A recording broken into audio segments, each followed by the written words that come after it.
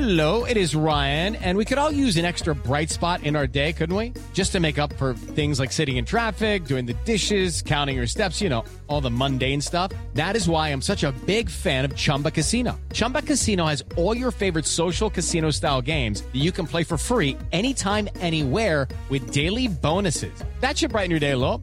Actually, a lot. So sign up now at ChumbaCasino.com. That's ChumbaCasino.com. No purchase necessary. VGW Group. Void where prohibited by law. See terms and conditions. 18+. Hey guys, it is Ryan. I'm not sure if you know this about me, but I'm a bit of a fun fanatic when I can. I like to work, but I like fun too. It's a thing. And now the truth is out there. I can tell you about my favorite place to have fun. Chumba Casino. They have hundreds of social casino style games to choose from with new games released each week. You can play for free anytime, anywhere. And each day brings a new chance to collect daily bonuses. So join me in the fun. Sign up now at ChumbaCasino.com. No purchase necessary. VGW Group. Void where prohibited by law. See terms and conditions. 18+.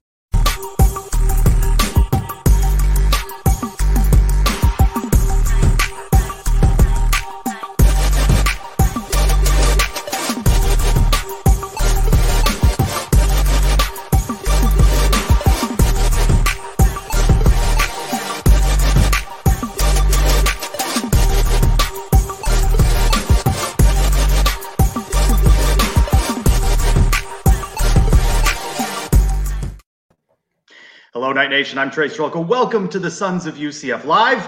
4 big names returning to UCF football in 2022, grading the quarterbacks with former Knight Nick Patty, and men's hoops, floundering. We're going to discuss that with BJ Taylor. Let's welcome in the Sons of UCF. Happy New Year, Adam and Mike. Trace, Mike, Happy New Year. I feel bad for Mike. It was bad enough that he lost Hescock. For a while there, we had a booby, and now we don't anymore, Mike. I feel bad for you, buddy. I'm just happy to be back here on the show. The dudes on the mall did not match your guys' last offer, so you're stuck with me. Here I am. I thought you went to the Sons of UCLA and then you flirted with the Sons of Oklahoma. I thought that was it. Trace, I told you that 6-pack of Heineken would seal the deal. I told you. I know. Does this mean that on the pod next week we do not get a top 5 boobies list? That's the only time I'm going to say this name now that this guy is not on this team. So, Mike, anything? Do we get that list? I heard that this guy decommitted before I heard that he committed. That was off Twitter. That's how quick it was. This portal thing is like this. Yeah, the first news I saw was Booby is no longer committed. And I didn't even know who he was. And then I had to go find out that he had committed an hour earlier. That's funny. All right, let's get into some news. Of course, news that Isaiah Bowser back, but today, bing, bing, bing, we get Sam Jackson and Anthony Montalvo, the offensive lineman, return. Long snapper Alex Ward. I think Gus Malzahn is happy with these returnees. Yeah, I mean, Bowser, I think, is the big name there. I mean, we had a pretty stacked running back room coming back, plus adding Jordan McDonald. But Bowser, I mean, we all saw the offense, how much that was different with him this year. And Sam Jackson on the line. I mean, we were kind of in flux. We were losing a few guys on the line with Tatum and Schneider. So having Sam back, obviously he's versatile, can play a lot of positions. So I think that helps. And look, when you got to be able to get the ball back to the punter, you need someone good. Alex Ward was the runner-up for the Patrick Manley Award, Mike. I know this year, maybe it's his year. I don't know. Fingers crossed. So you bring him back 4 veteran guys. Montalvo brings depth in that D-line. So I think these are 4 nice wins for Gus and that staff. Clearly the reason Ward is coming back is to get that award for himself. Bowser is the big news here. Obviously, we're a completely different offense when Bowser's out there than when he wasn't out there. He brings so much to the table, not just running game, but picking up blocks and just the way that Keene leaned on him all season and Malzahn did. And, of course, Sam Jackson, Montalvo. You can never have enough big guys up front, offense and defense. Senior leaders now on this team, guys that are coming back with a purpose next year. I love all these returners. Of course, this week we're talking about the quarterbacks. Next week, the running backs. Mike, there's your homework, running backs. So we'll have more time to talk about Isaiah Bowser. But I think the question that comes with him is, how many games can he play in? You know the difference that he made in the games that he was in, but he didn't play in all of them. And when he was not in, you could see the impact in the offense. Yeah, I mean, that's a tough question, Trace, because his injuries this year, I mean, if they were like soft tissue injuries, right, if they were hamstrings, groin, stuff like that, then you might say train differently, maybe be smarter. I mean, he got whacked in the knee in Louisville. I mean, that's tough to go against. And, you know, he got his ankle rolled up, I think, in one of the later games. it's sometimes that's just luck, Trace. I mean, he's a big kid. He's a strong kid. I imagine he'll go back to the drawing board, have another off season with the strength and conditioning staff. I know he came relatively later, I think. So I don't know how much time he got before season to kind of build up his body. So maybe that full off season, maybe trying some new training stuff. Seems like Tom Brady's trainer has one less client now, so maybe he's available. So I suspect he'll probably put some time in the weight room, but I would be concerned if these were soft tissue things. But again, you get a helmet to the knee. I mean, that's going to hurt anybody's day. It's easy to say, just don't give him the ball 35 times a game and he'll stay healthy. But that's his game, is wearing people down and getting all those carries. So I don't know if that's the answer. The key is we're going to have more depth behind them. RJ Harvey's going to be back next year. Jordan McDonald coming in next year. Those are bigger backs, not just smaller guys like Mark Anthony Richards and Johnny Richardson. So I think we'll have the depth of the two different kinds of running backs. During COVID, I've begun to dislike that term, the new normal, and I'm already disliking the portal giveth and the portal taketh away. But in the taketh away, a name that we won't have to stumble over much longer, wide receiver Titus Mokia Atamalala. And of course, as we talked about, Tatum Bethune makes it official to FSU. I think obviously Bethune, the bigger of the two, but you lose some depth at wide receiver, a group that, there were struggles with this year. Yeah, Tatum Bethune, 108 tackles last year. That's going to be tough to replace. I know we'll talk about some other names here in a second. It's tough to replace 108 tackles. Obviously, he was probably arguably the best defensive player on the team last season. That's certainly a tough blow. Obviously, he has his reasons for leaving. I don't know that we all fully understand it, but it's probably not our place to fully understand that stuff. Titus is interesting. I mean, he had a couple of flashes. He had a good touchdown against Boise. He had a big catch in the Gasparilla Bowl to help seal a drive for UCF. You thought his role would have expanded last year. He obviously got some playing time this year over some more highly touted guys, Deontay Marks, Jordan Johnson, names that you know from bigger schools. So you would have thought he would have had playing time. Sounds like he wants to get closer to home. At least what he said in his Instagram post. We'll see if Norman, Oklahoma qualifies as close to Hawaii. But, overall, closer.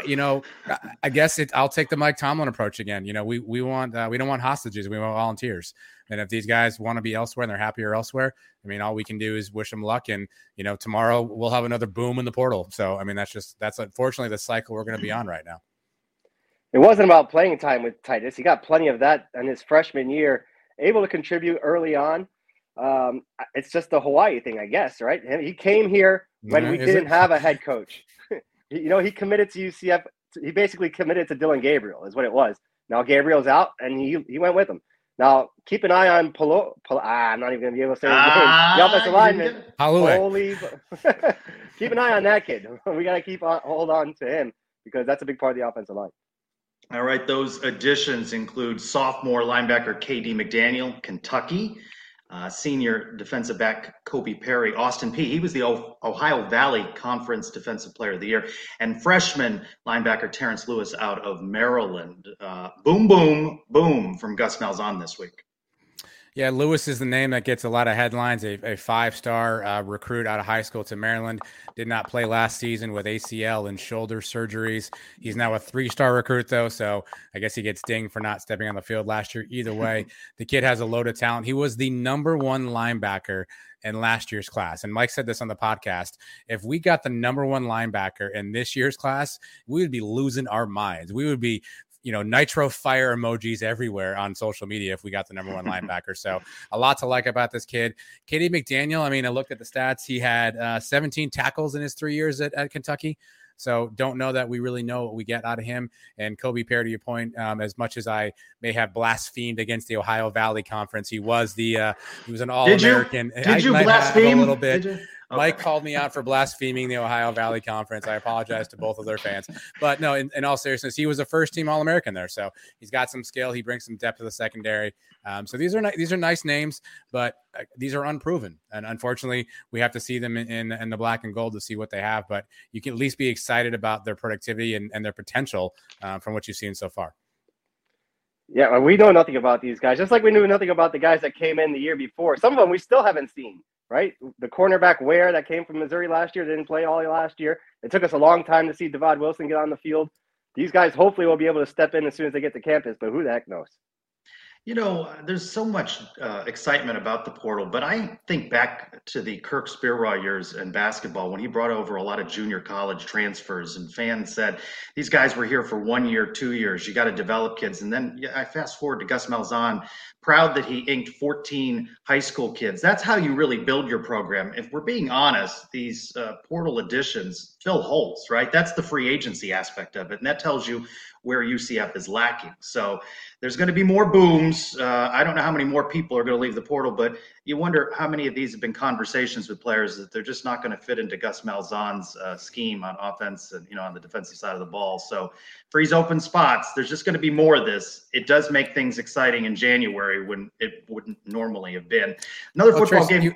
Trace, you wonder what comes first, though. Is it that we are after a guy in a portal and the current guy says, wait a minute, I play that position? Or are these positions of need that we're coming into trying to get? I think that's another unintended, consequence of this. Mm-hmm. If I'm a linebacker, I'm a receiver, and I'm like, wait, Gus is linked to who? Wait, they're talking to this guy?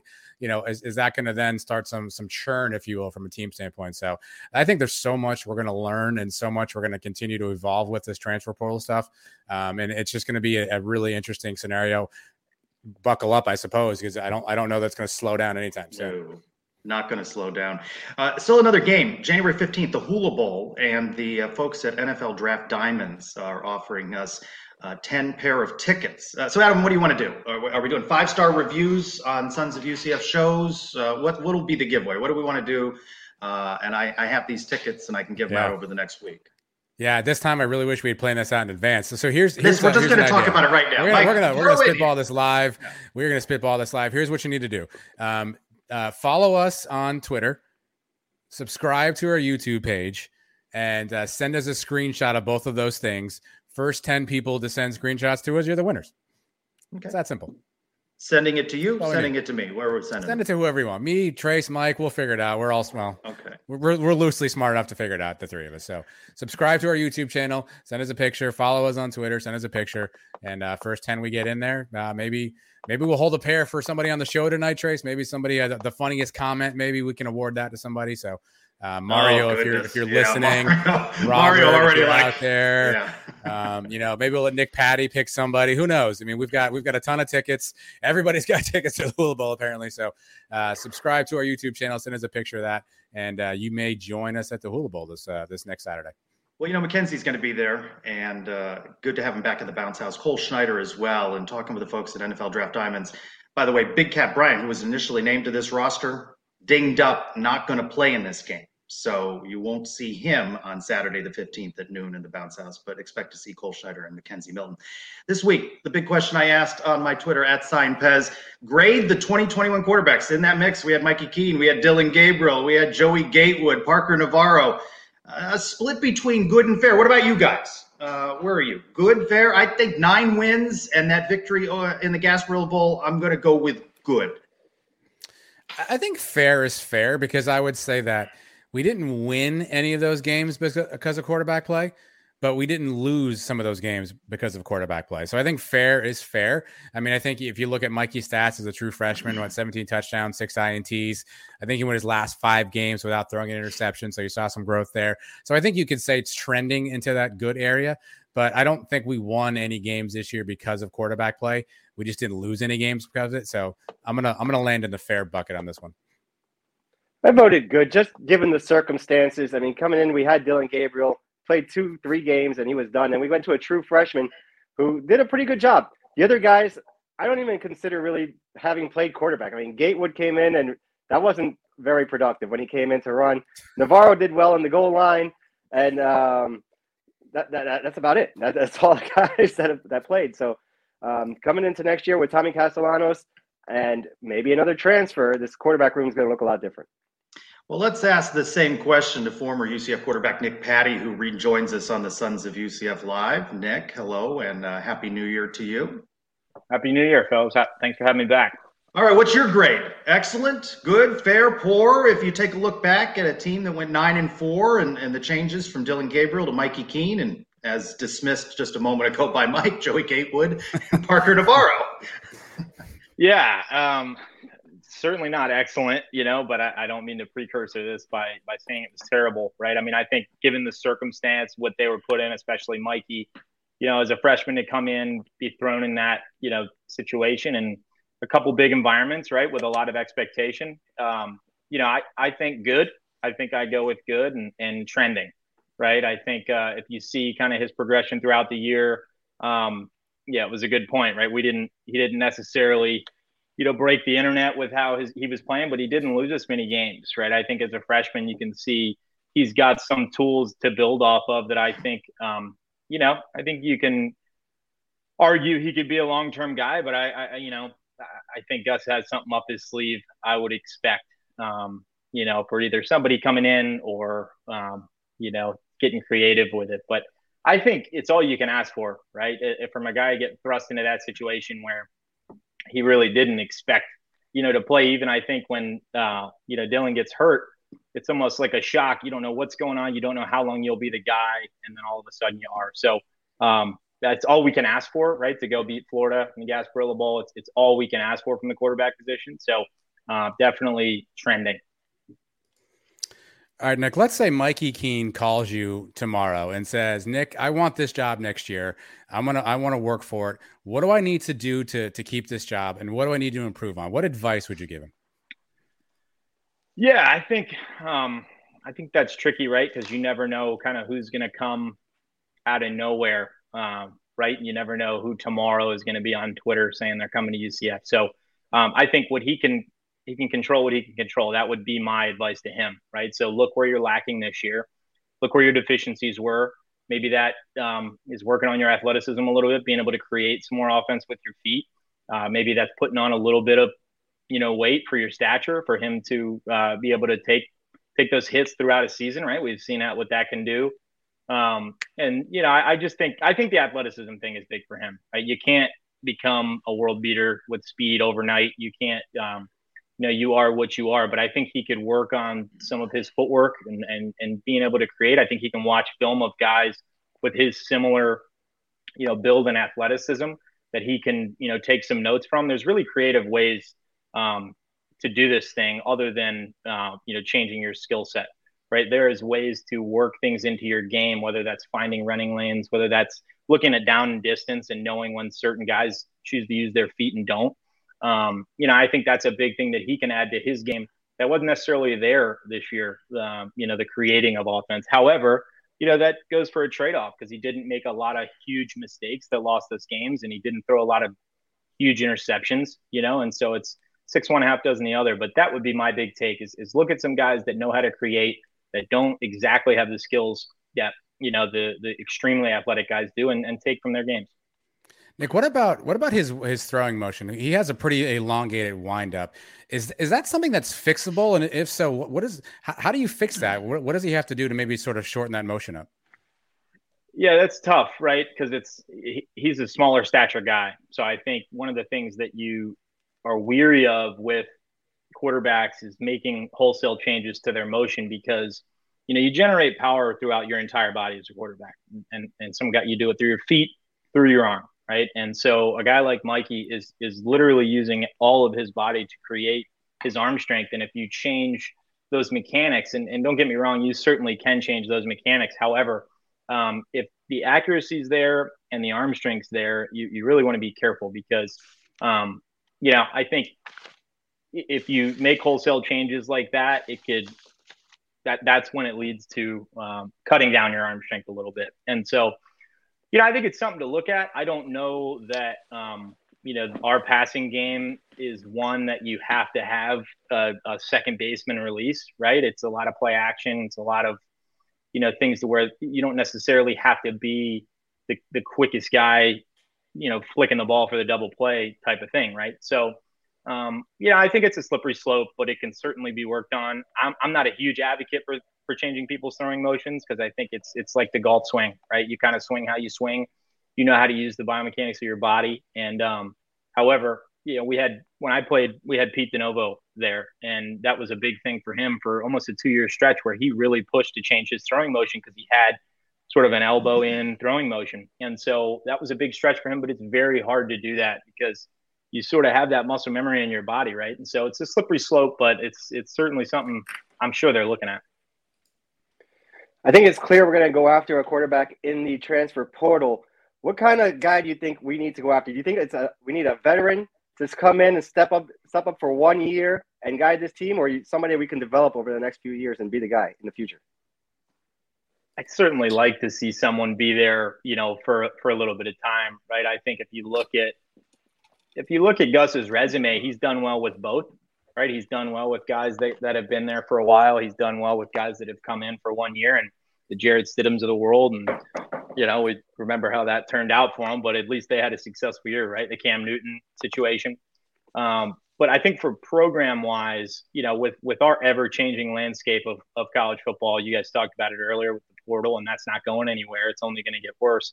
I'd love to see a guy come in and just kind of solidify that spot. Of all the revolving doors of the other positions, I'd love to see them get a kid that's going to come be our guy for the foreseeable future, and then be able to develop some guys within the system moving forward. With Chip Lindsey coming in, I think it's a perfect time for them to find their guy that's going to be their long-term solution, them to get comfortable, settled in as a staff, and start building the pieces around that guy. So, because I think that's another aspect to it too, right? Whoever your trigger man is, you are recruiting around their strengths and their weaknesses, right? And so I think it's good to find a guy that's long-term. I'm always more of an advocate for finding your guy for years to come, because you're building your entire program around this guy. A year ago, we were talking about Dylan Gabriel going into 2021, and that lasted a couple of games before it gave way to true freshman Mikey Keene. So what is a reasonable expectation for a January enrollee in Thomas Castellanos? Yeah, I think it needs to be tampered. I don't think what we do offensively is the most difficult thing in the world to pick up. I think the biggest challenge for him is going to be learning defensive schemes, learning what he's looking at, learning how to break down defenses. So that's going to be his big challenge. But I think we get a little more of a dual threat with him, right? And so it's going to create a couple more things that I don't think Gus was really comfortable doing this year with the quarterback. And so, like I said, I really hope that we find our guy, and it's not something that we're sprinkling in a guy here and there. I think Parker Navarro did a pretty good job when he was in some goal line situations this year. But other than that, I think it was a stretch to find a gimmick. It was a stretch to find some creation. And so, I think it's definitely doable. We don't have the most complicated offense in the world. They don't have a million formations. They don't do a lot of smoke and mirrors with shifts and motions. And so from that perspective, our personnel groups are pretty minimal. And so from that perspective, I don't think it's the tallest task in the world for a January enrollee. However, it needs to be a fast track for him to learn defenses and learn how to break down schemes. Because, I think ultimately that's our biggest Achilles heel on the offensive side of the ball, is adapting our offensive scheme to what we're seeing on the other side. And so it'll help to have a kid that is pulling the trigger that understands that as well as a coach. Nick, before I ask my question, football fan 28 wants you to tell Tony that Auburn sucks. I don't know what that means. Maybe you do. So I'll pass that. My brother. I'll pass that message on to you. My brother Tony is a huge Auburn fan, so that's a little context to that. I certainly will. I have a million times, but I'll do it again. So you mentioned this name earlier, Chip Lindsey coming in now as quarterback coach. Obviously for the guys, Mikey and Parker and Joey that was there. How big a deal is this? How big a change is it to get used to Chip Lindsey versus obviously GJ Kinney living? Yeah, I think it's going to be a big change, right? I think, in years past, Gus has been through some play callers, and I don't think that he's going to relinquish a whole lot of control, if you will. What they do is what they do. And I think what's good about Chip coming in and just look at our quarterback room as is right now with the experience that they have, and they all have a little bit under their belt with the current staff and the current play caller. With Chip having been with Gus before and them having implemented and them having been in the situation, I think it'll be a good situation for Chip to come in and no, he's not reinventing the wheel. He's not bringing his system in to a defensive-minded guy. It's all already in place. So I don't expect it to change drastically. There's a million advantage to him being there. Don't get me wrong, right? There's going to be – I'm really excited about it because I think a fresh play caller, a fresh mind with the weapons that we can create is going to be huge. But from a quarterback perspective, I think it's a good situation because he knows that everything's in place. Gus's stuff is his stuff, and they've been down this road before. So I think it's a huge opportunity too for the quarterbacks, especially Mikey, to where, obviously he wasn't recruited by Chip Lindsey, right? It's not his guy, and there may be a guy that comes in that we don't see right now. However, with that same token, him being so young and impressionable, a new fresh face might be the perfect situation for him, right? They might catch fire, and that may be his guy, and it may be really good. So it's just as much of a positive opportunity as a negative. A lot of people think when a new guy comes in, they want to find, their guy, and that very well may be true, but the opposite can happen as well. So I'm excited to see sort of what that development looks like. What other positions do you think we need to fill in? What are you most concerned about going into next season? We still have the portal. We still have another signing day. Where do you want to see us fill in this roster? I'm just I hesitate to start anywhere but up front. I think that is the one place that we can separate ourselves from, not only the American, but continue to build our program for the Big 12, right? I think up front on both sides of the ball, finding those edge guys that are just disruptors, and second level linebackers. So I just think creating, building our program in that respect to where up front offensive line, we've got some absolute dudes that can move the ball at will running the ball. And because we all know, how much of an emphasis we're going to put on that. I think running back depth is a huge thing that we can create. I think with Bowser, that's obviously, he's a bruiser, right? But we just can't rely on that as much as we did last year. We can't rely on one guy with as much as we, lean on running the ball. So I think running back's going to be huge. Obviously, putting position players and weapons at receiver is always huge. But I'd start up front, offense, defensive line, and then I'd go, linebackers and running backs. I think you just said something there, not only putting the team in position to win and excel in 2022, but building ahead to the Big 12. That is going to be a primary focus for Gus Malzahn and his staff. Nick, thanks so much for stopping by the Sons of UCF Live. And again, Happy New Year. Let's regroup around spring camp, and we can talk maybe who Coach Malzahn brought in to give some competition in that quarterback room, because I think we're all expecting another name there. No doubt. Absolutely, fellas. I look forward to it. Nick, it was a great year. Nick, is that a new Peloton I see there in the back? Is that a Christmas gift? It is. I'm on the train. You getting on that thing every morning? I got one too, dude. I'll see you on there. Yes. Let's get a ride. That'd be great. Iron Mike Appreciate it, Cycling. fellas. That's me. All right. Sweet. Nice. All right, Tony, Auburn sucks. That's right. Remember, Tony. All right, Nick, thank you very much. Some good context there on quarterbacks. I still think we've got a name that we haven't talked about yet. It hasn't come in. A lot of quarterbacks have found new schools.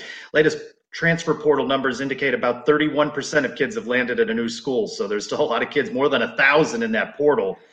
Who does Gus Malzahn have his eye on? Next week, we'll talk more about the running backs. A big shot in the arm with Isaiah Bowser. But as you mentioned, Mike, RJ Harvey in the mix. He could be a beast back there. His, 2021 cut short by injury. So we will talk more about running backs. But we do turn the page to men's basketball. Mike, do you have a hot seat next to you ready for Coach Dawkins? or is it somewhere else in your studio waiting for Coach Lovelady? I don't know what you do with it. Do you roll it in? What happens with that after the Temple loss? Knights blow a lead at 1 point, 11 points. They lose 66-62. That's back-to-back, a 12-point loss in Dallas at SMU. So what was just a week ago a victory over Michigan, almost 10,000 there at the arena. Back-to-back losses now, stumbling a bit. Yeah, I don't like putting people on the hot seat until it's deserved at the end of the year. This is still early, but it's warming up. I got to tell you, this week has not been a good week for Johnny and the rest of the team.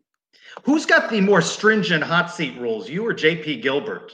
His is always available, I think, for some coach. Yeah, look, I don't want to get rid of anybody ever. But, I mean, there is going to come a time where we're going to have to ask these questions. I expected this team to be a tournament team. It's not trending that way after this. You didn't say which tournament. There are other tournaments. The big tournament. No, there's only one tournament. It's not the NIT and the CBI and all those. That's the T and NIT is tournament. Okay. Nobody cares about those. Adam, what went wrong in this one? You were watching, and your Twitter comments turned to despair there with the remaining seconds of that game. Yeah, I think, look, we're all going to point to the end of the game. We're all going to say, Ty Freeman, don't get wrapped up like that. How can you do that? And sure, that's a mental gaffe, and it's going to happen. But my suspicion is that Ty Freeman's never going to let that happen again. He's going to learn from that. I assume he thought he was going to get fouled and wanted to protect the ball, wasn't aware of the possession arrow, and he lost that. But I am more concerned about the fact we give 2 wide open looks on the other end for threes that got Temple back in this game and got them the lead, right? So we can focus on Ty Freeman and the jump ball, and yes, that was not a smart play. But on the defensive side, we give up a lot of open looks late, and I think that's more concerning, our rotations on defense. I mean, the Temple guys were wide open and got great looks, great shots. And, yeah, you got to be hot to hit them, but that's going to happen when you play a conference team. They're going to make shots at times. So we can bag on Ty Freeman all we want, but to me, the defensive end, particularly down the stretch, just seemed like the guys didn't have that energy. They weren't focused, and I don't know if they weren't prepared or what the situation was, but that's more concerning to me than any of the mental errors that you saw throughout the game. Well, after the game, I asked guard Darius Perry, what's going on with this team? A week ago, they're flying high. Now back-to-back losses.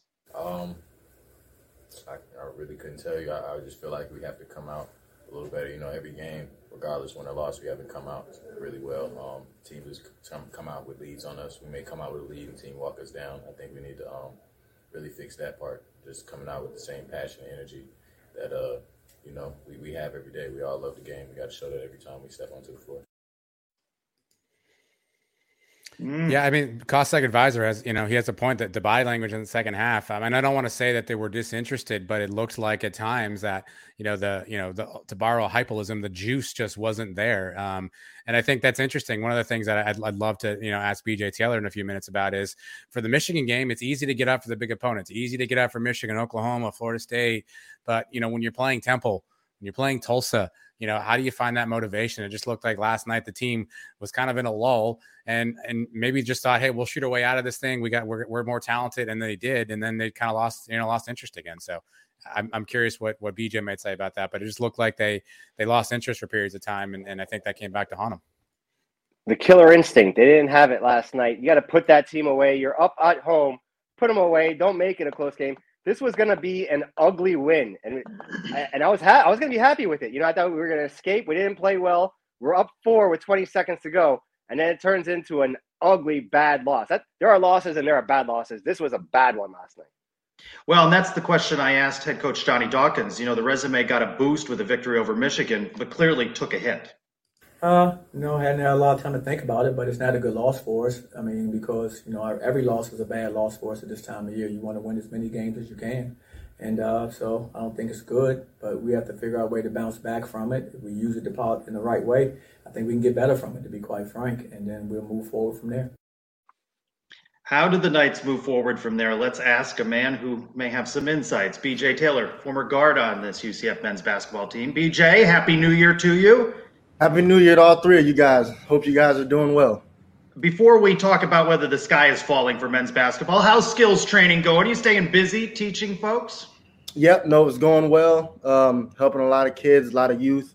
So I've been really happy with the results, and most importantly, the kids have been really excited about training, and I'm really happy to be giving back.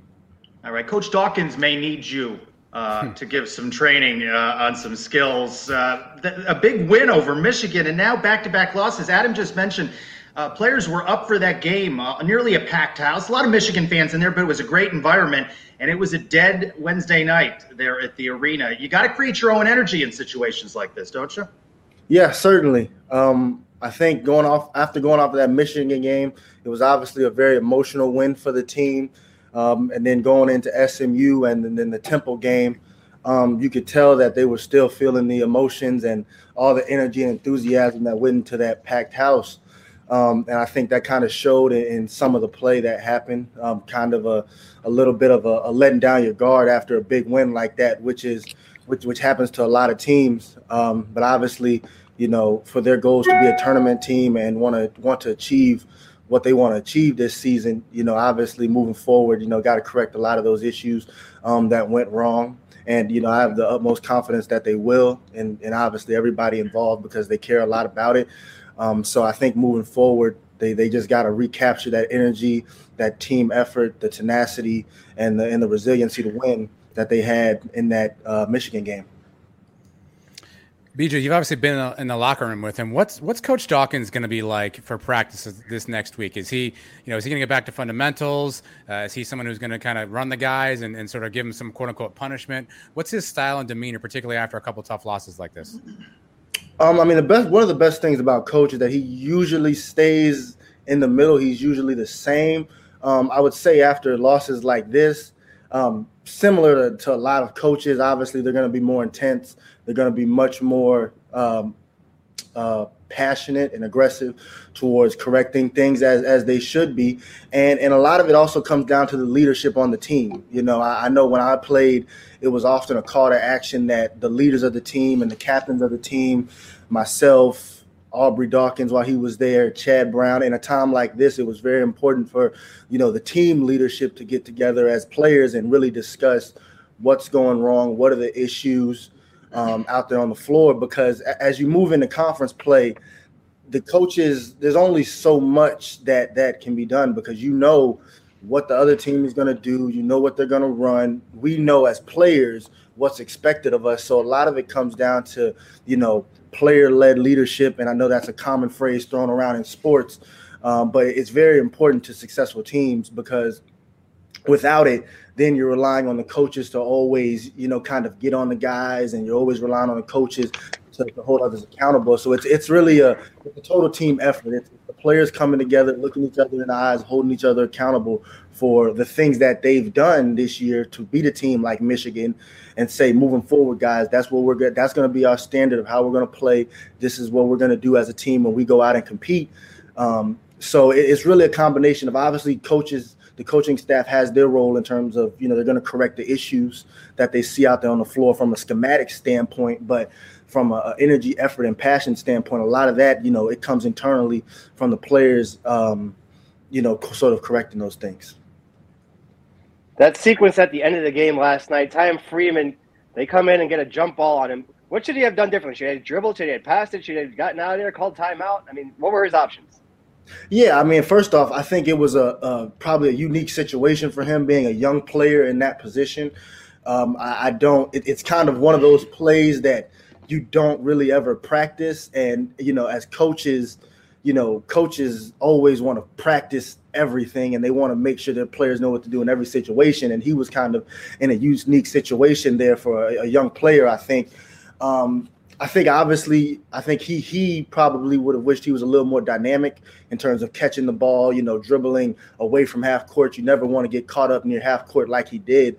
And you never want to make yourself too easy to guard as a player. So I think, looking back on it and reflecting on it, and like I said, he's young, so he'll learn and he'll grow from this experience. This shouldn't be something that happens again. But I definitely think that, he probably is going to, look back at the film and say, I could have been more dynamic. I could have caught the ball and I could have dribbled out of danger, when I caught it, and definitely don't, want to let guys tie you up in that situation when the other team has the arrow. So, if we have the arrow and we're going to keep possession, it's a little different because we know we're going to get the ball back even in a tie-up situation. But I think moving forward for him, he'll definitely, make sure that in a situation like that where we don't have the arrow and they're in a position where time's running off and they're going to have to foul, I'm sure he'll be, a little more dynamic in terms of his decision making. BJ, is that something coaches tell you guys before you break the huddle? Like, how many timeouts you have, who has the arrow? Is that something that's kind of repeated as you guys are walking away from a huddle? 100%. It's something that's always repeated. It's always discussed. We're definitely going to tell – the coaches are going to tell us. And then as you see players, doing those little huddles on the floor and walking towards center court or whatever before we take the ball out, we're saying, hey, listen, they've got the arrow. We don't have any timeouts for the guy taking the ball out, so don't call a timeout. Once we get the ball in bounds, let's be strong with it. Let's make sure, number one, we don't turn it over. Number two, if we can, we want to run as much time off, and we don't want a tie-up situation or anything like that because obviously they get the ball. It's their arrow. It's a close game like that, and now, that momentum shifts to their side. Whenever a team gets the arrow, that's a total momentum shifter in a tie-up situation or anything like that, especially in college ball because, as you guys know, in the league, in the NBA, you jump center for it. But in college, it's essentially a turnover when a tie-up situation happens. If your team is controlling the ball and then the other team takes possession, it essentially works out like a turnover. When on the flip side, if we have the ball, tie-up situation, it's our arrow, we keep the ball, it's not a turnover. Same play, depending on the arrow, though, it can be a turnover, it can't. So I think, coaches definitely always, harp on that when you break out of a timeout, and players, that's something that we discuss. But obviously the game is moving fast. It's very, things are going very quick, like I said, especially for him as a young player. And the game obviously didn't come down to his whole play. There was a lot of things that could have been corrected. But it's definitely something that coaches harp on, to answer your question. Let's say you know nothing about the outcome of the game at SMU, but I give you one statistic that UCF had 5 assists. What would you conclude? Would it surprise you that it was a 12-point loss? Well, first, if you told me there were 5 assists, I wouldn't expect a lot of baskets to be made. That's a lot of isolation that would have to be going on for a team to finish with 5 assists like we did. And I think that was a major key, in that game in terms of the difference on both sides of the ball. We didn't move the ball well enough. And this team in general, this UCF team that we have this year, it's a team that has to focus on playing together, ball movement, cutting, creating turnovers, getting out in transition and running, doing all those type of things to create easy baskets, to create momentum. Because as you saw in the Michigan game, once this team gets momentum going and we can get the ball rolling, it kind of creates a snowball effect for our team. Because we're not a team that is like, okay, we're going to give the ball to this one guy and we're going to get out the way, or we're going to feed the post all night and we're going to play everything through him. We're best when we play a balanced game, and to play a balanced game typically means ball movement. You're going to get a lot of assists. If you kind of think back to like 2012, 2013 San Antonio Spurs teams with the way they moved the ball, obviously they had great players like Duncan and stuff, but this team is very similar in, okay, we're going to move the ball. We get Darren Green a nice open look. We move the ball. Now Brandon Mahan's in rhythm. He gets open shots. We move the ball up. Now the lane is open for Darius Perry, Darius Johnson to make plays. We get lob dunks from Mbake and C.J. Walker at the rim. And, that's when this team is really at its best. And they've shown that to everybody this year in the Michigan game. Obviously, the last 2 games have been a tough stretch. But I think those are the things that they're really going to focus on heading into Memphis next week and USF, at USF after that. You mentioned Darius Johnson, obviously a true freshman point guard, getting a lot of minutes, essentially the de facto backup point guard. What have you seen in his game so far as you've watched him? Well, first off, Darius is a competitor. That's what you got to love about him. Number one, more than anything, is that Darius is always going to compete. He brings a certain level of intensity to the game, and he brings a physicality to the game that's very important. As a guard out there, especially when I played, you always want to make the other team feel you, especially when you're a leader and you're the point guard of the team. You want to make them feel you. And what I mean by feel you is you want to make the other team kind of wear out. You want to make them uncomfortable. It's kind of similar to a boxer. Like you come out, you throw the jab first 2-3 rounds, 3-4 rounds, you're throwing a jab. The other guy's throwing you his best stuff, but it's not really phasing you. Come round 7, round 8, round 9, that guy is getting worn down, right? Why? Because he's been feeling you the whole fight, and I think that's something that Darius Johnson really brings to the game when he's out there in terms of impact. Is the other guards always feel him because he's a driver, he's physical, he gets in the paint. And I think, moving forward, because he's another guy, he's only a freshman who's going to continue to kind of elevate his game the more comfortable he gets, going against high-level guards and seeing what college basketball really has to offer, because you compete against guys like Kendrick Davis from SMU, who's one of the best point guards in the country, and for Darius Johnson to see that type of competition up close and personal and go against it is only going to help him improve. So, I really like what I've seen from Darius.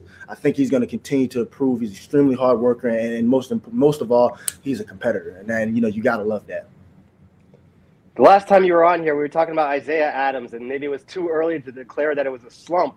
But now looking at the numbers, a few games in, his minutes are down 8 minutes per game. His points are down 5 points from last year. What is going on with him? What do you want to see from him the rest of the year to make that improvement? Similar to what I told you guys last time.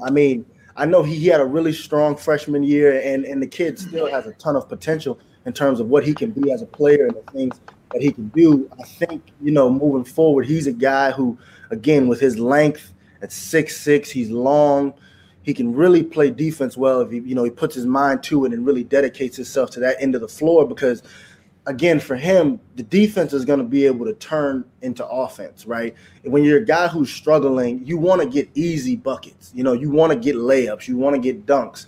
You don't want to have to create a bunch of half-court opportunities that he's kind of getting himself into, because half-court ball is a little bit trickier to operate because the defense is set. Everybody's going to load towards the ball, especially in college basketball. You're going to see a lot of, strong defensive schemes in the half-court. So I think for him, biggest things are, get out in transition, create havoc on defense, and those are simple things, easy things that he can do to kind of get his game going.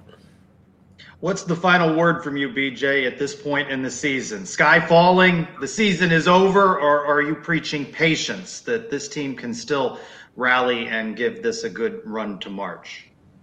Well, the sky, it's definitely not falling. I know it's been a tough couple losses here, and obviously nobody's happy with the current situation with 2 losses, but the sky's definitely not falling. It's still a lot of basketball left to play for the team. And in this conference, I think the biggest thing that you have moving forward is, yes, you have a Houston team in the conference who's pretty good. And, I mean, they're obviously a top 15 team, but they've lost some of their key players to injuries, and hopefully those guys get healthy. We have Memphis coming in on Wednesday, and Memphis was, preseason hyped to be very – special team this year, and things for them have kind of gone sideways. So I think the biggest thing is that this team has to, learn from the mistakes from the last 2 games and really move forward and create momentum going into March, because, again, you never know what's going to happen heading into March, especially in a league like this where it isn't just clear cut. I've been in this league where there were years where SMU was far and away the best team in our league, or Wichita was the best team in our league, or there were years where us and Houston, were the top teams and things like that. But this year, it's a lot of parity in this league, and obviously, in contrast to the CFP, at the end of the year in basketball, there's always going to be a conference tournament, right? So there's no need to feel like the sky is falling. I think everybody needs to keep faith in this team, continue to support them, continue to be there for them, because that stuff really goes a long way as a player. And moving forward towards March, I think if we can see the improvement, we'll feel very comfortable heading into February, heading into March basketball, because like I said, in this conference this year, I don't think anybody knows who's going to win the American tournament this year outright, because there isn't any one team that you're like, oh man, there's no way that you can beat them. Last year there was Houston, who was incredible. That's why they made a Final Four run.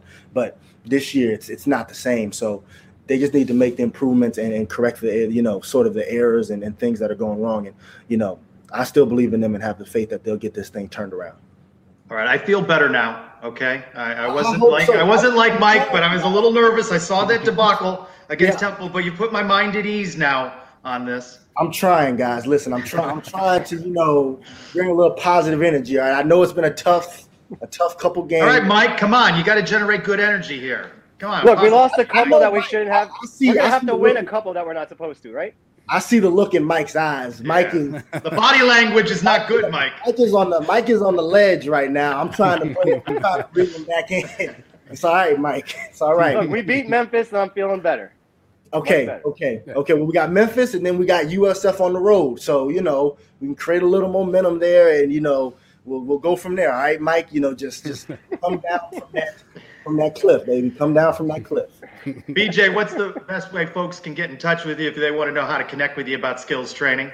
Yeah, so you can go to my Twitter page, BJ Taylor _1, and the link, my email and my phone number is all pinned to the top of my Twitter page.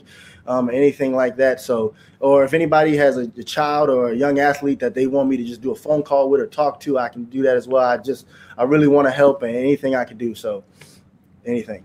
Mike, did you hear that? If you need a friend, just reach out to BJ. Mike, you can call me. Okay, at any time. Like, you can call and you can vent to me after games. I needed you last night, man. I needed you. BJ, that could be a new BJ, service. be very careful. Call Be BJ very- Taylor after games. That could be, like 99 cents a minute, There you go. There was a while there I was talking to Sean. So, I mean, I can help you too, Mike. I can whatever you guys need. All right, BJ Taylor, let's get this win against Memphis, and we hope to see you back here on the Sons of UCF Live. Again, Happy New Year to you. All righty, guys. Happy New Year to you as well. Have a good one. Thanks, BJ. All right. Just remember that, Mike. You just give BJ He's a going to call regret if you're- that. He's going to regret telling Mike That to was a call big him after mistake on his games. part. Trust me. He's going to regret that. BJ's like, who is this drunk guy swearing into my phone? You know what I thought was interesting, though, Trace? If you're listening to themes, he said two things to me that sounded like he was kind of pointing to team leadership, right? Initially about Coach Dawkins, he kind of deflected that and said, that's kind of on the players, right? And then when we talked about the timeout and the possession arrow, same thing. Leaders as players, we gather the team together. I wonder if he senses or feels maybe a leadership void in the team. Someone from the team has to step in and sort of take some of that and maybe have one of those, dreaded players only meetings or something, because the two key points he made there were really about team leadership and the two areas that obviously potentially we have opportunities to improve in. Well, the super seniors came back, so who amongst them perhaps are going to be the leaders in that conversation? Talked about the defense not going very well as we go around the kingdom. Women's basketball not having any problem with defense. They win at Tulane Wednesday, 54-47. Masini Kaba became just the 20th UCF Knight to hit the 1,000-point club. Knights are only giving up 48 points a game. That's second only to Georgia Tech at 45. Quite a statistic. They really clamped down on defense. They hadn't played since December 18th, because of COVID cancellations, Princeton and their opener in the AAC against Temple. So up next, ECU Saturday, and then home versus Houston Tuesday. So women continue to be doing well. We're not just a football school or basketball school, Mike, a tennis school. Men ranked 11th, women ranked 12th. It's nice to see both programs preseason, not just top 25, top 15, knocking on the door of top 10. They've got a lot of matches with top 25, top 10 programs. So they've really built themselves two good programs out at the USTA. Let's go to the mailbag. Reminder that you have a chance to win a pair of Hula Bowl tickets. What did we say? You got to do 17 steps. Was that what did we say? It was subscribe to our YouTube page. If you're already a subscriber, you're a step ahead. Just send us a picture of your subscription, and we'll, if we get the first 10 or whatever, I guess you're the winners. That's all. I see. I've gotten some have come into my inbox, so I'll have to sort through those and I'll message you. And I would say this really quickly: the last thing Mike needs is a BJ and speed dial. That's the last thing he needs, Robert. I think the key word there is again. But anyway, let's we've got another audio daily double, as I like to call it. Brian with the walk and talk. I want you, as you watch this, Mike, I don't know if you've seen this, you at home watching. Watch Robert, 2 letters, 2 words, with his question to us as we open up the mailbag. Hey, Night Nation, 2 letters, 2 words here. My question this week for the Sons of UCF has to do with the NIL. If we're going to compete with the big boys in terms of these collectives and other things that are being used to pay players to play, are we a little bit behind the 8 ball because we don't have a lot of old money? What can we do to kind of bridge that gap? What do you think? I'd consider that a swaying talk. I mean, he went about 2 feet there. Okay. I'm getting ripped on Twitter for being on escalators, being in airports. Robert's a walking sway. Yeah, but you don't have his sweater. He's got a nice sweater there. No, nice little UCF decked out room as well. What do you think about that? I think he's hit it, right? Since the announcement of the Big 12, there are these $25,000 announcements, and that's fine. And it's 5 years at $5,000. But where is the big Charlie Batch $1 million club money? You heard about that, trying to lure players to Eastern Michigan, right? Or the University of Texas and their funds. Where is this big money? This is where the youngest program, the future of college football, the young Twitter fan base and all that, that's not helping out with the NIL money. I tried last night. I played Powerball. Did not work out for me. So try again. What about, where are we at on, by the way, paper and lace Bounce House Stadium. I know the business is going well. Paperwork's been submitted. That's all I can tell you, Trace. Paperwork is in. We're waiting on the phone call. I think for the NIL stuff, I know there's a couple of different organizations out there that are trying to start some things up from a UCF standpoint. Obviously, these things take time and they take some energy and effort to put together. Obviously, the money has to be there. I still think the problem we're going to have, and UCF's going to face this problem is, and you're kind of alluding to it, Trace, is obviously we're not a school that gets at least a lot of public donations that we're seeing, right? And if you have $1,000, let's just say, that you have set aside as donatable money, are you going to give that to UCF, or is that going to go to an NIL fund, right? I think that's where you're going to run into challenges, that if the coffers are pretty thin as is, and now we're asking to kind of feed two sides of the house, I think that's going to be a challenge. But what it's going to take is somebody who's willing to kind of take the charge, probably one of these large donors that's out there that can really start something up. I don't know if we have any $1 million guys out there, Blake Bortles, Latavius Murray. If you want to throw a mill at Caleb Williams, we wouldn't be mad at you, but I don't think that's realistic. And I think it's going to take somebody to energize an effort, but it's going to take people who are willing to contribute, in businesses and local fans and citizens to be able to make this work. And I don't know. I don't know if I'm confident that we've got that built up yet, but maybe a couple portal losses and people will get motivated. Who knows? We need Bezos' ex-wife to donate another $50 million, right? Didn't she do that? But there was no attachment of where that money could go. We could use that for a quarterback and a linebacker if we wanted to, right? I like Robert's comment on screen. Robert enjoying poker tonight while watching the Sons of UCF live. At S. Morrow, Scott, happy birthday, Scott. A shout out to him. Why is every quarterback entering the transfer portal rumored to be coming to UCF? Do we have a signal caller identity crisis? I think it's an interesting turn of a phrase there. I don't know how much confidence Night Nation has in the current composition of that quarterback room going into spring camp. Yeah, fair, Trace. But it's also, the next thing is always the sexiest thing, right? It's always, the next guy can come in, the next person, the next whatever. So I think that's just the way life works. The next you always think is going to be better than what you have. And certainly I think we need some depth in the QB room. Do we have an identity crisis there? There are so many quarterbacks. Every day there's a quarterback hitting the portal. There's a quarterback changing schools. I think Gus has probably been a little bit slow playing this, to an extent. I think there's probably some guys he wanted, he didn't get. And now he has a chance to take his time and find the right fit. And who knows if that person's out there yet. There could be somebody who drops in late to the portal, somebody who drops in after the summer. So I guess he's going to play this and see where it goes. I don't know if that means we have an identity crisis per se, but obviously I think we're going to, continue to shop around the portal and see if we can bring in competition, because ultimately that's going to help in the end. How were we all feeling after the 2016 season in the Cure Bowl about the quarterback room? I don't think anybody was thrilled about even Mackenzie Milton coming back the next year. And we saw the development he made the next season. Not saying Mikey Keaton's going to make that jump, but he will improve. And I think, he's going to be given a shot to earn the job next year, going up against whoever's coming in the portal. At Joe Powell, how does the number one linebacker in the country in 2021, that being Terrence Lewis, who didn't play last year because of the injury, go from 5 stars to 3 stars, according to 24/7, in just 12 months?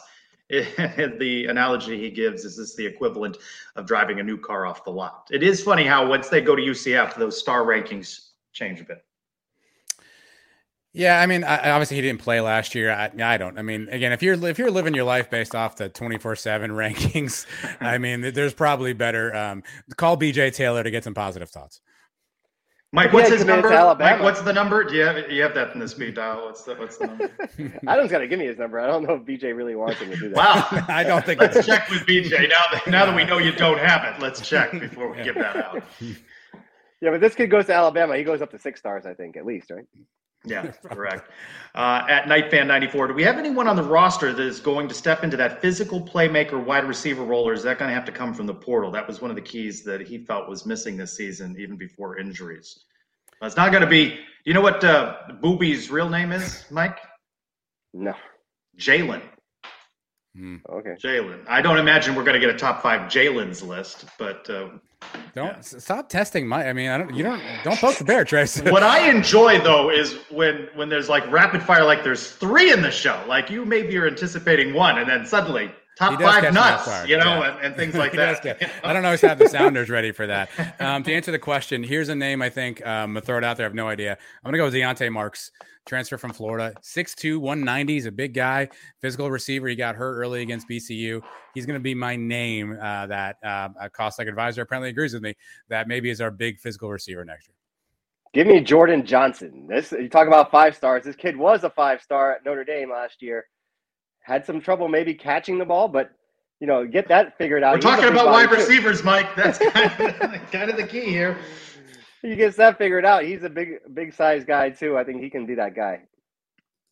At SoFla Nights with Dylan, what's Gabriel, right? Mike Gabriel? Was that sock guy? I like how they refer to him as the sock salesman in the dungeon. I see that a lot, the sock salesman. With DG going to OU, how excited do you think Tremon Morris-Brash will be getting a chance to hit him? Remember, during spring, he said there'd be one thing he'd wanted to do was hit DG, but he couldn't. SoFla Knight says it's open season now. 2023 can't come soon enough. It is interesting. Will we see the execution of this separation with Oklahoma and Texas to the SEC when UCF leaves the American? Could there be overlap there? Do we see Dylan Gabriel again at some point? Shameless plug. If you listen to episode 163 of the Sons of UCF, we interviewed Austin Camden, a defensive lineman, and we asked him some questions about Dylan. And I won't give away his answers, but if you read between the lines, I have a feeling there's a few guys who would like to take a couple hits on Mr. Gabriel. So if he's able to show up in the bounce house, whatever year that might be, and how the schedule works out, I don't know who will be left at that point. I don't know if TMB would even be there at that point still, depending on where he's at. But I suspect a few guys wouldn't mind taking a couple sacks on Dylan. Hey, things have a funny way of working themselves out. We never expected that we'd be playing the Gators at the end of this season, right? Who knows? Maybe next year, at the end of the year, we find ourselves against Oklahoma in a bowl game. We get a year earlier to get our shots at him. If not, maybe he's around for the 2023 game if it happens. Hey, ESPN, if you're listening, that's the sort of narrative and storyline you like in your bowl games. You mentioned Austin. You've debuted a new feature this week, 2022, new feature from the Suns. Yeah. So we yes. I set you up there. That was there. It is. Yeah. That was right there. Sorry, I was texting BJ Taylor for some inspiration on this one. Don't answer the following number. Block 954. No.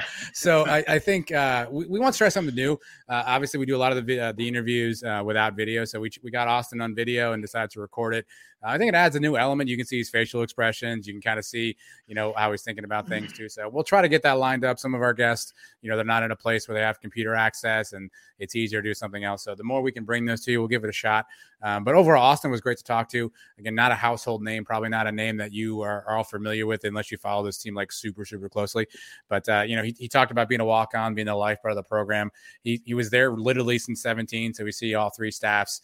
He brought some great insight, and I think it's a fun conversation. So check it out. It's either on YouTube, you can just see the standalone video interview, or wherever you get your podcast, episode 163 of the Sons of UCF. You can hear more from Austin Camden. I really like that interview because he's a guy that you wouldn't typically see post-game, preseason media day. And between COVID under Heupel in the last year and Coach Malzahn, the rules have changed about media access and who comes out. So that's not the kind of guy that you would see, but he was really interesting. And it was an easy interview to listen to. You learned a great deal about him, but also he played on 5-0 against the Cows, right? Not too many people can do that. No. He might over be the years doing, doing these interviews the last few years, we've interviewed all types of guys, big time stars, big recruits, a lot of backup guys. Sometimes it's the guys you don't really know too much about that bring the best stuff in the interview. And a kid like him wanted to be here for 5 years, not even on scholarship. You know how the love he has for UCF. So I had a great time doing the interview, and I like being able to see his face too while we're doing it. Yeah, that's an added bonus for me every week. That's why I tune in, because I want to see you, Mike. That's why every once in a while you see me glance down just so I can appreciate your hair. So I want to thank BJ Taylor for being here. And again, check out his Twitter handle and skills training. And hopefully BJ will be back with us throughout the season to recap games. Remember, no game Saturday. Men's basketball is supposed to be home with Tulsa, but Tulsa's got COVID issues. So a whole week off to digest this one before Penny Hardaway and the Memphis Tigers come to town next Wednesday. for that one. And thanks to Nick Patty for talking quarterbacks. Before we know it, spring camp will be here, but we're going to go position by position. We're going to talk about the running backs. Got a big boost. So the returning guys, maybe there's some more in that mix. And again, remember, Hula Bowl coming up January 15th, hulabowl.com to purchase tickets, but we've got those 10 pair of tickets. I've seen some messages have already come into me. Adam, one more time, remind folks what they need to do to get those tickets. YouTube channel, Sons of UCF YouTube. Go to that, hit the subscribe button, take a photograph of that subscription, send it over to Trace, and maybe if you're the first 10 or so in his inbox, if he's very, very nice, he might just give you some free tickets to the Hula Bowl. And while you're there, check out the interview with Austin Camden. It is well worth your time. Adam, you're going to that game, right? I will be there. Yeah, we're bringing the family. Excited to go. Mackenzie's last ride in the bounce house. Obviously, it's not going to be the same. He won't play the whole game, but I can't wait for that moment to see him step on the field. I'm sure it's going to be littered of 10 jerseys all over the place. So I think it'll be a cool moment and one that hopefully will be memorable. So I can't wait to be there. Don't forget your lays, right? Everybody's going to get laid that night. That's the perfect way to end the show. And that's why you returned out of the portal. That's why you're not with the Sons of Oklahoma, because of content like that you can only find here on the Sons of UCF. For Adam and Mike, I'm Trace Trolko. Go Knights! Charge. On. We got to practice that, Mike. Sports Social Podcast Network. Hello, it is Ryan, and I was on a flight the other day playing one of my favorite social spin slot games on ChumbaCasino.com. I looked over at the person sitting next to me, and you know what they were doing? They were also playing Chumba Casino. Coincidence? I think not. Everybody's loving having fun with it. Chumba Casino is home to hundreds of casino-style games that you can play for free anytime, anywhere, even at 30,000 feet. So sign up now at ChumbaCasino.com to claim your free welcome bonus. That's ChumbaCasino.com and live the Chumba life. No purchase necessary. VGW. Void where prohibited by law. See terms and conditions. 18+.